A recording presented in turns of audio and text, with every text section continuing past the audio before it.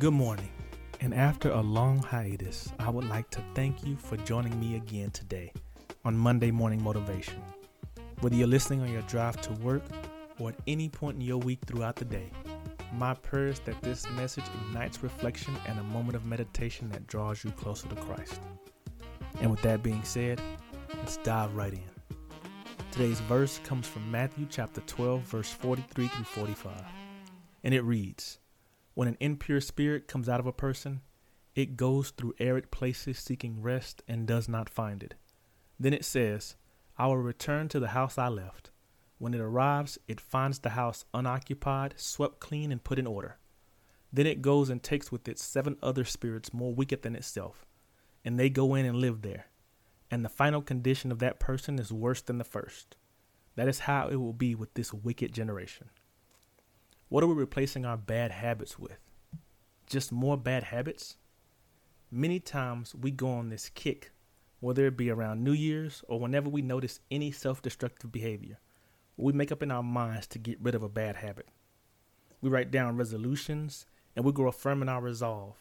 And for a while, we may actually succeed. And there are even times where we completely lay aside the destructive habit and we feel accomplished.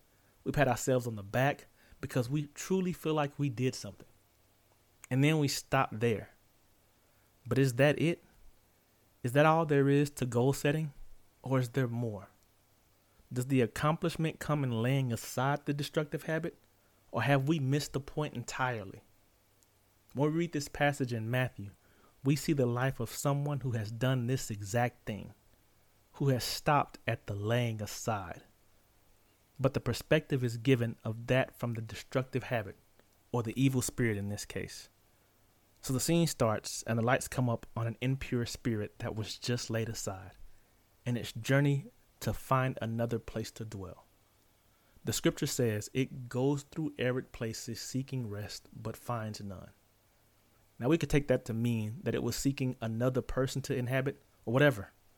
But what we do know is that it found nowhere else to kick up its feet and rest. So eventually, like the prodigal son, it decided to go back home. Upon returning to the place where it was removed from initially, it finds it unoccupied. We can stop there. Every other description of the place after that, swept clean, in order, really doesn't matter. Because if that word unoccupied was not there, that would be the end of this story. The impure spirit will have to move on because there was no longer any room for it. It's just like in a scary movie. It would be real short if they decided not to go into the woods, or to wait until morning to kill the vampires, or to turn the car back around and go home. But they don't. And we don't. So here we are. We forget that the destruction of a habit is not just about what we lay aside, but what is equally important is what we replace it with. Once the impure spirit came back and found its old space unoccupied, it decided to come back with 7 other spirits more wicked than itself. Now, one way we can look at this is that once we go back to a habit, it always evolves. It never comes back the same. And it says that the final condition of the person was worse than before. Why is that? Because it becomes 10 times harder to get rid of a bad habit or an impure spirit that has returned because we allowed it back in. That's because in order to allow it back in, we have to ignore all the destructive qualities we know existed in it in the first place. We have to grow comfortable with the impurities and grow numb to the voice of God concerning that thing.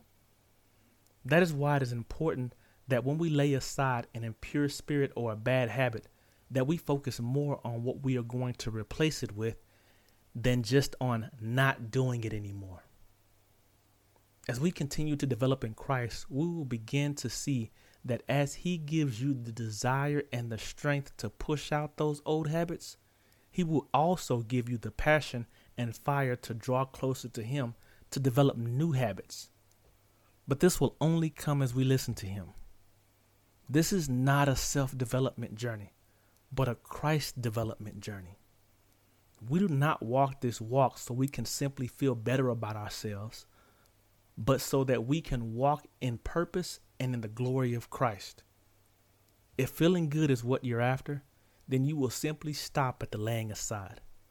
But if you are chasing after Christ, then you cannot be satisfied with just the laying aside.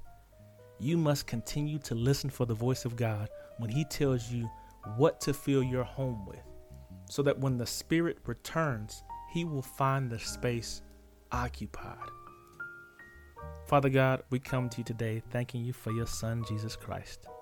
As we come off the heels of this Easter weekend and celebrating the resurrection of your Son, we thank you for a restored relationship with you through Him. We also thank you for sending Him in spite of knowing how the world will treat Him, your only Son. We come to you today praying to hear your voice more clearly and for more closer relationship with you as we lay aside these impure spirits. We pray that you guide us into replacing the right way so that if it returns, it will find us occupied with your Spirit and not an empty home waiting to be reoccupied. Thank you for this passage today as it spoke to me, and I pray that it reaches the heart of those that need to hear it. In Jesus' name I pray, amen. I'd like to thank you again for coming back and joining me today in this moment of meditation. And remember, like always, there is no day like today to be motivated for Christ. Continue to grow in your faith, and I hope to ride with you again next week. Thank you, and God bless.